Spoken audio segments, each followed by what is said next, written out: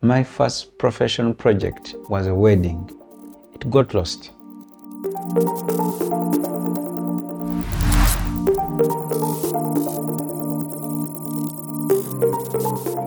Welcome back to my creative space. And if you're joining me for the very first time, hey, my name is Santos.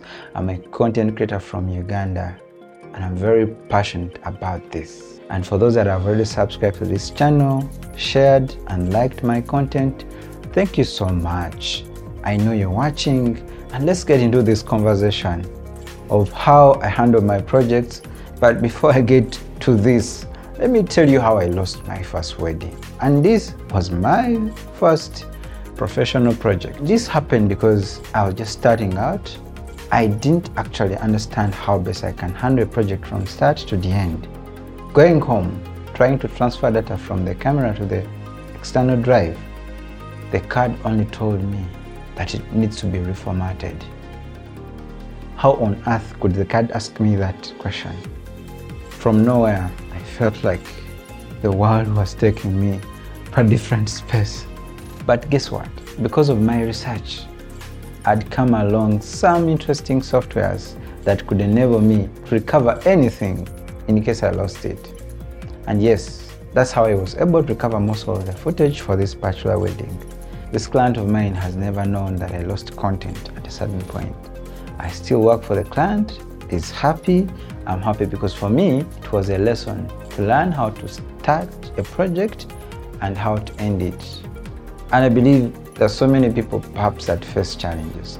But in this conversation, I just want to share my own experiences so that I learn from you and you also learn from me on how best you can deal with certain scenarios that happen when you're dealing with projects. Regardless of how the project is, it is important for one to start with a planning script. Even if you're not good at drawing, just illustrate funny pictures and tell them we'll start from here and then go here and then go here. You know, in the process, the client will tell me, now at this stage, I want this. At this stage, I want this. That's how you're going to be effective with the project. Before you even get the camera, you already know which camera to pick, which lens to have on that camera, which kind of lighting you need, which kind of sound you need. Understand there are so many do's and don'ts for any creative project. But one thing that I've learned over time that is very important is to fully understand what the client requires from you. The expectations of the client are very key at the onset of the project. I have conversations with my clients, I befriend them, I make sure they tell me more about the project beyond just the paperwork, but their personal expectations. During the lockdown, before getting the project done, I would make sure I give a call to my client, we have a conversation, I take time to know how they're holding up, for example, with the lockdown, dealing with everything, the stress. But again, in the same process, I would chip in a question and find out exactly why they wish to have me do the project. Because you need to know why people have been attached to your skill set.